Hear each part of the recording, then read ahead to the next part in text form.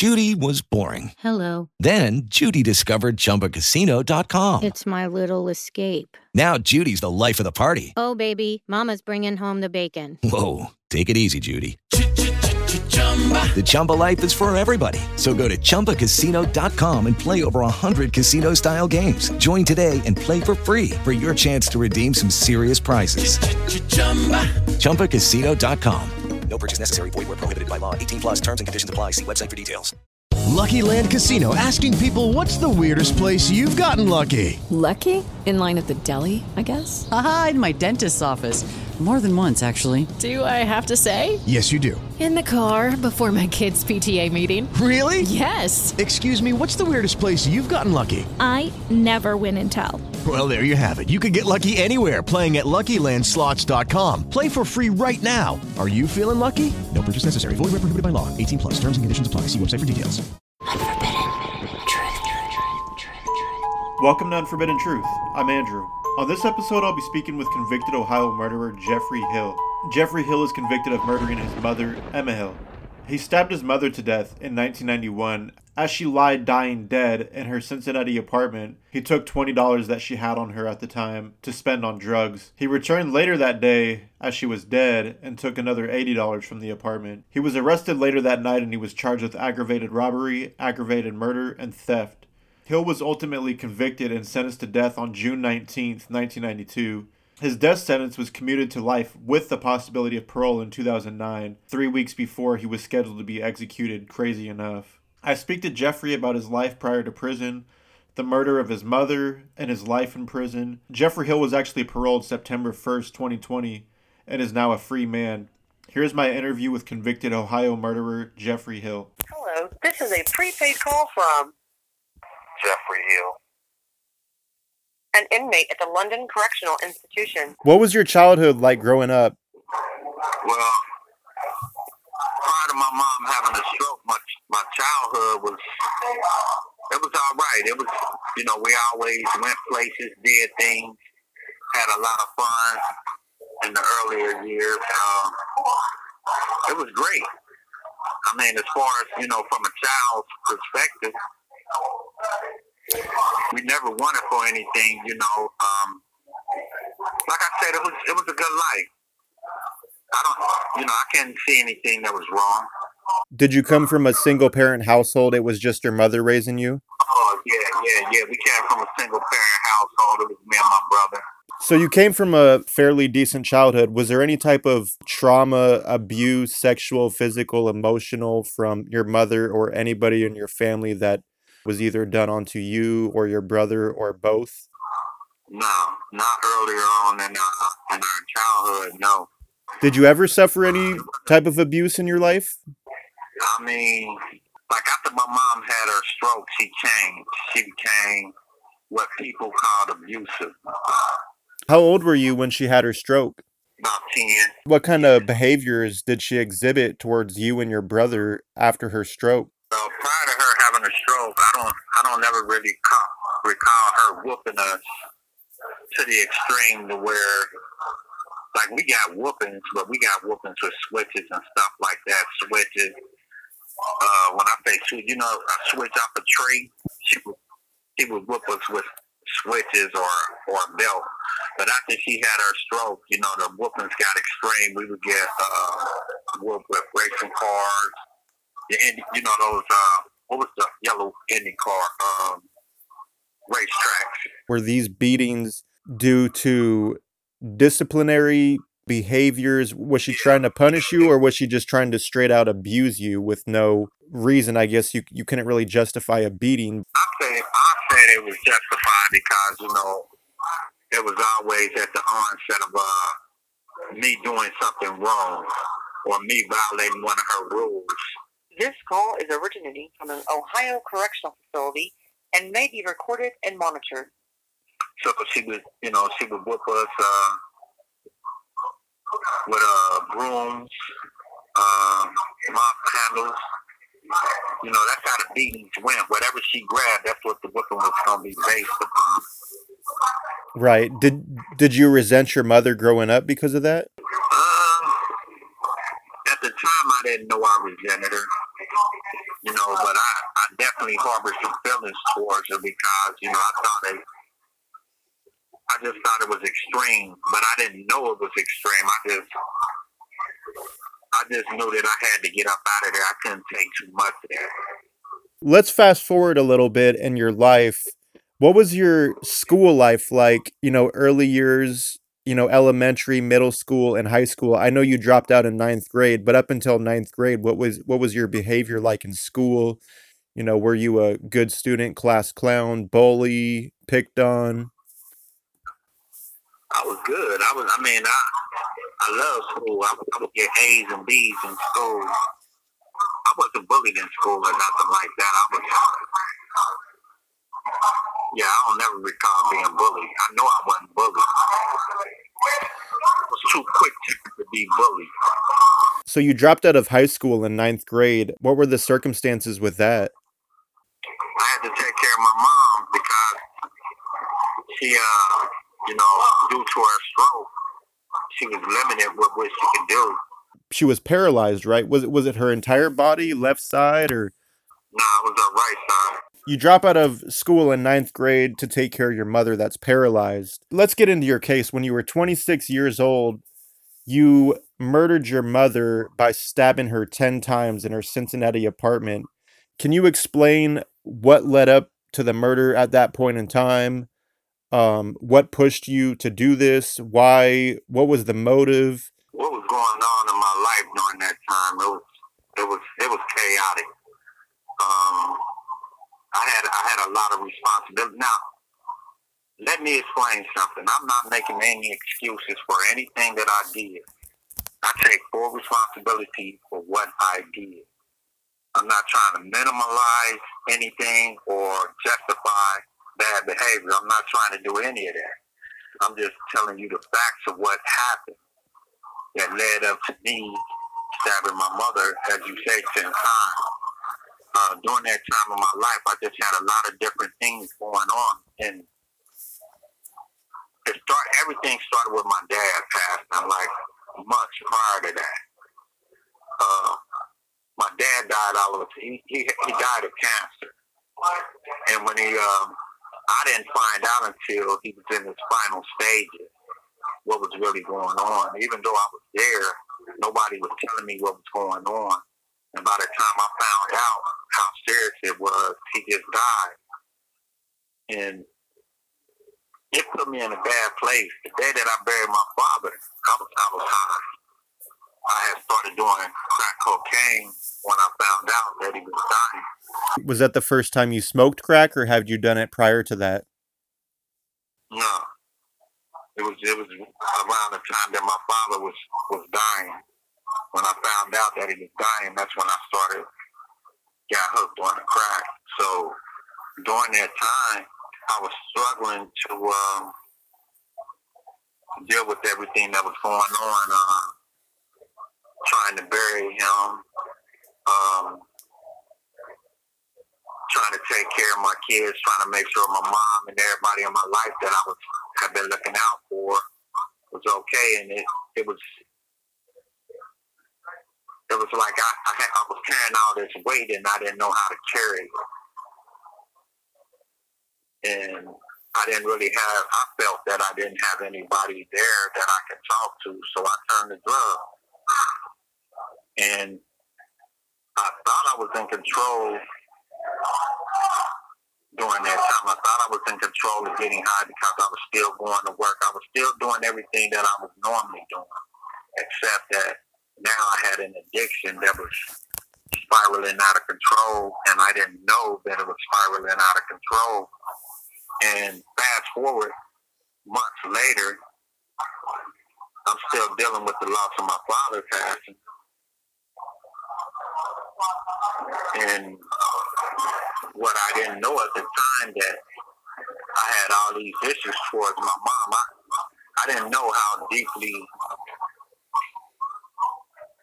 rooted these issues were. I didn't find all of that out until years later, where all that anger came from. And I had my mom that wanted me to come over to her house and talk to her about why I had been neglecting her by not coming around like I normally do, Only time my mom would really see me is when I would take money over there, or she would press me to come over there because what I was trying to do was hide my addiction from her. She knew something was wrong, but she couldn't figure out what it was, and she wanted to talk to me about it. And I was trying to avoid having that conversation with her because, one, I was afraid to tell her that I was addicted, that I needed help. I wanted to ask for help, but I didn't know how she would perceive it. Because of my guilt and the shame that I was carrying around, I didn't think that she would help me. Why I thought that way, I don't know, but that's how I was thinking during that time. I didn't think anybody would help me, so I tried to hide it from everybody that was close to me. And the day that I went over to my mom's house, my addiction had gotten it was in a very, very bad place to where I had developed around a $400 a day habit. And I was just really out of control as far as that was concerned. But once again, like I said at the time, I didn't even know that it had spiraled out of control like that. I honestly thought that I was in control. And reality was that I wasn't. Because me and my mom got into an argument that day over me stealing money from her. And at that particular time, the love for that drug outweighed the love for my mom, and I ended up taking her. I chose getting high over loving my mom that day. And that's how my mom lost her life. What was the exact reason that you had murdered your mother that day? Was there something that she said that set you off? Was everything just building up and you snapped? What exactly happened for it to get to that point where you stabbed your mother to death? She just told me no. I asked her for some money and she told me no. And that was when I heard no, I'm not giving you any money to continue high. That's not exactly what she said. She didn't say that. She just said no. Because I had just got paid like 2 or 3 days prior to that, after I had just took her some money. So when I heard that no, I just heard no. From my perspective, it was like, nah, I don't have anything for you. So I couldn't figure out how I was going to get that next high. And the next thing you know, I had stabbed my mom. And I hadn't even realized that I had stabbed her at that time. One of the things that I've always tried to figure out was where did all the anger come from? Because growing up in my mom's house,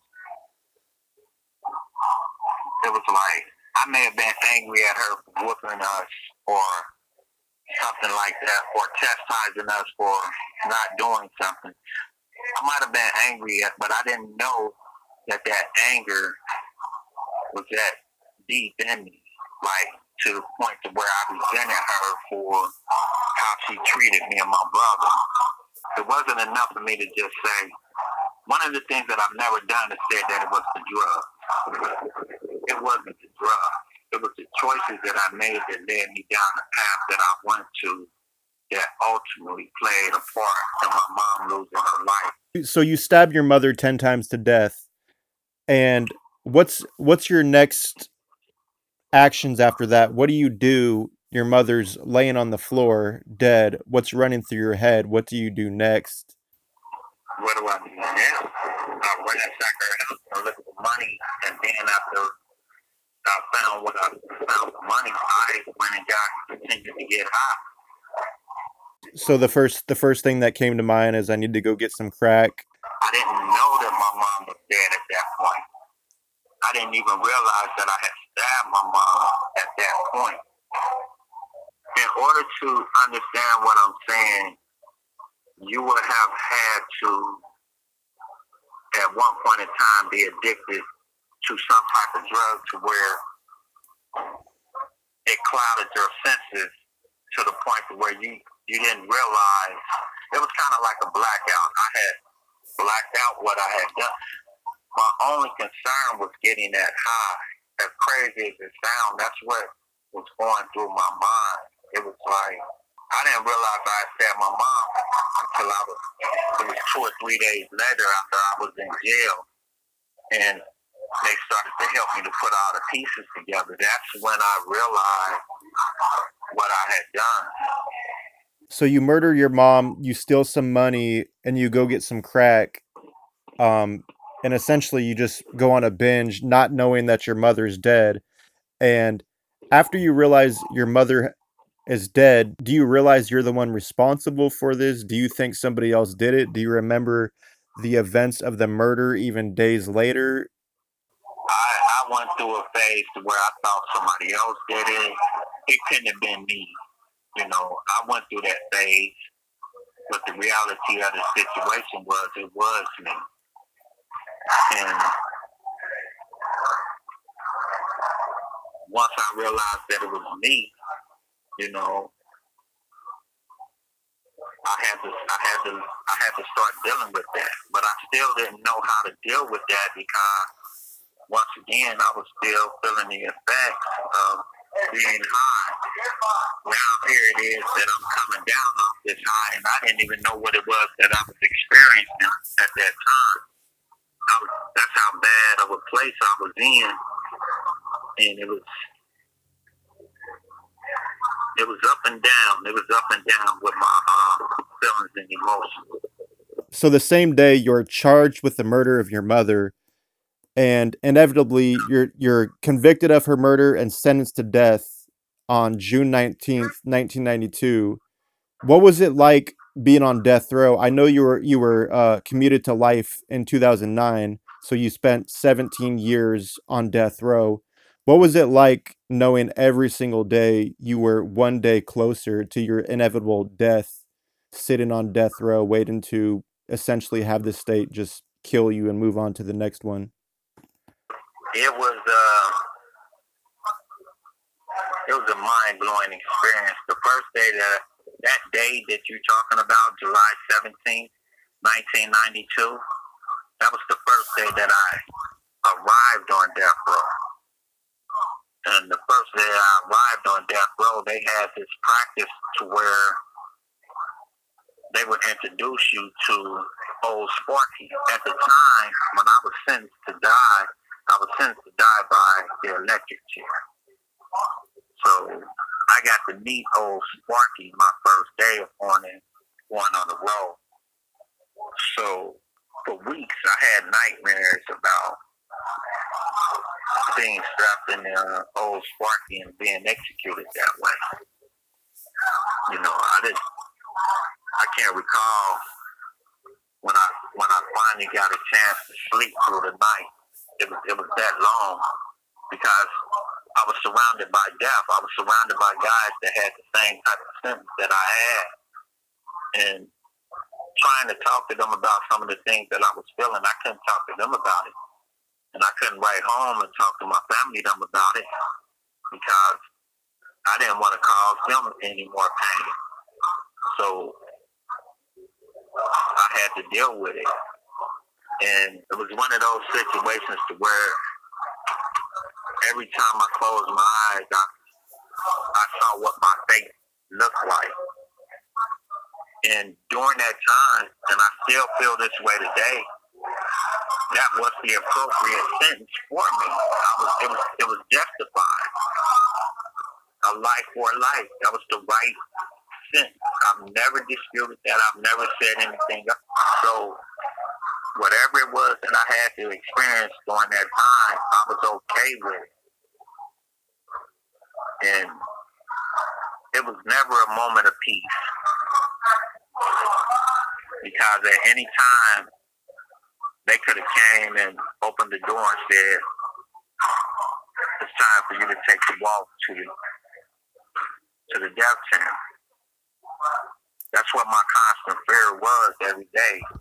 It was, when was it going to happen? Because I really didn't understand the whole process about appeals or anything like that because I had never been in prison before.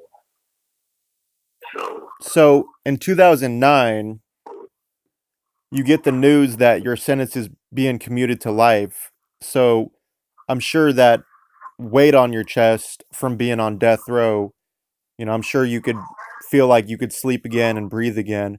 What was that like, knowing you were going to essentially not be executed in an electric chair and serve the rest of your days in prison, potentially getting out one day should something happen with your appeals or your case? Well, it has never been about me. It's always been about my mom, which is the victim, and my family members, and all the other people that was part of my mom's life, because they was victimized as well because of my choices. It's always been about them. The life that I've lived in here has always been about them, me trying not to hurt them anymore, me trying to protect them as best as I could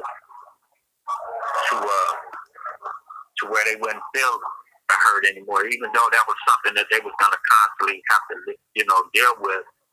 The fact that I took my mom's life, I took my aunt's, her sister's life, my uncle's, his sister's life, everybody that it affected, I heard them. And knowing that I wasn't going to be executed because of it, that gave some people in my life a sense of relief. And that's all that matters. To me, that's all I cared about.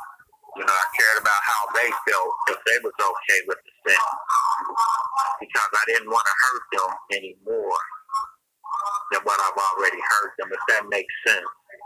So essentially, you've been in prison for 29 years. I was 2 months old when you had committed the murder. So you've been locked up for 29 years now for the murder of your mother. What do you think you could have done, or people could have done, to prevent this murder from happening? The only way anybody could have helped me at that time is if somebody could have. My mom was on the right path. My mom she was trying to talk to me about what it was that I was just too ashamed to tell her that I was addicted to this drug. I was too ashamed to tell her that I cared more about that drug than I cared about anything else. Had I been able to tell my mom that, I firmly believe that at that time, she would have been able to figure out a way to help. As far as what that help would have looked like, I don't know. I don't know what that help would have looked like back then. But just having that conversation with her, it could have opened some doors to where I could have got some help. I don't know if treatment was available back then like it is today, but since I was unable to have that conversation with anyone during that time, the sad reality is, my mom lost her life because I didn't have that conversation with her. I didn't know how.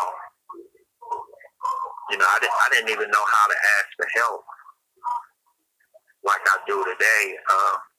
As crazy as this sounds about what I'm about to say, my mom gave her life to save my life. And I know that sounds crazy, but that's that's what the truth looks like. Before we end this, is there anything you would like to say, get out to the public, anything to get off your chest? People are falling victim to being addicted to whatever drugs that they're being addicted to. And part of the reason why they're unable to ask for help is because of the guilt and the shame that is associated with that. Because when you tell a person that you're addicted to something, normally people look at you like in a way of disgust, like they're disgusted with the choices that you made. Part of the reason why I chose drugs was because I didn't know how to cope with my father dying. Now, I'm not saying that was the right choice. It definitely wasn't the right choice, but that was how I coped with his death. That was how I coped with death, period, because prior to my father dying, it was my grandfather. So those were the only two strong male figures in my life at that time, and they both died of cancer. I chose drugs to cope. That was my coping mechanism. And I know now that the choices that I made was. But when you're dealing with people that are dealing with addiction, it's not that they're trying to make it. I mean, you know, when we're trapped in that state of mind, we make excuses for our choices. We try to run from that.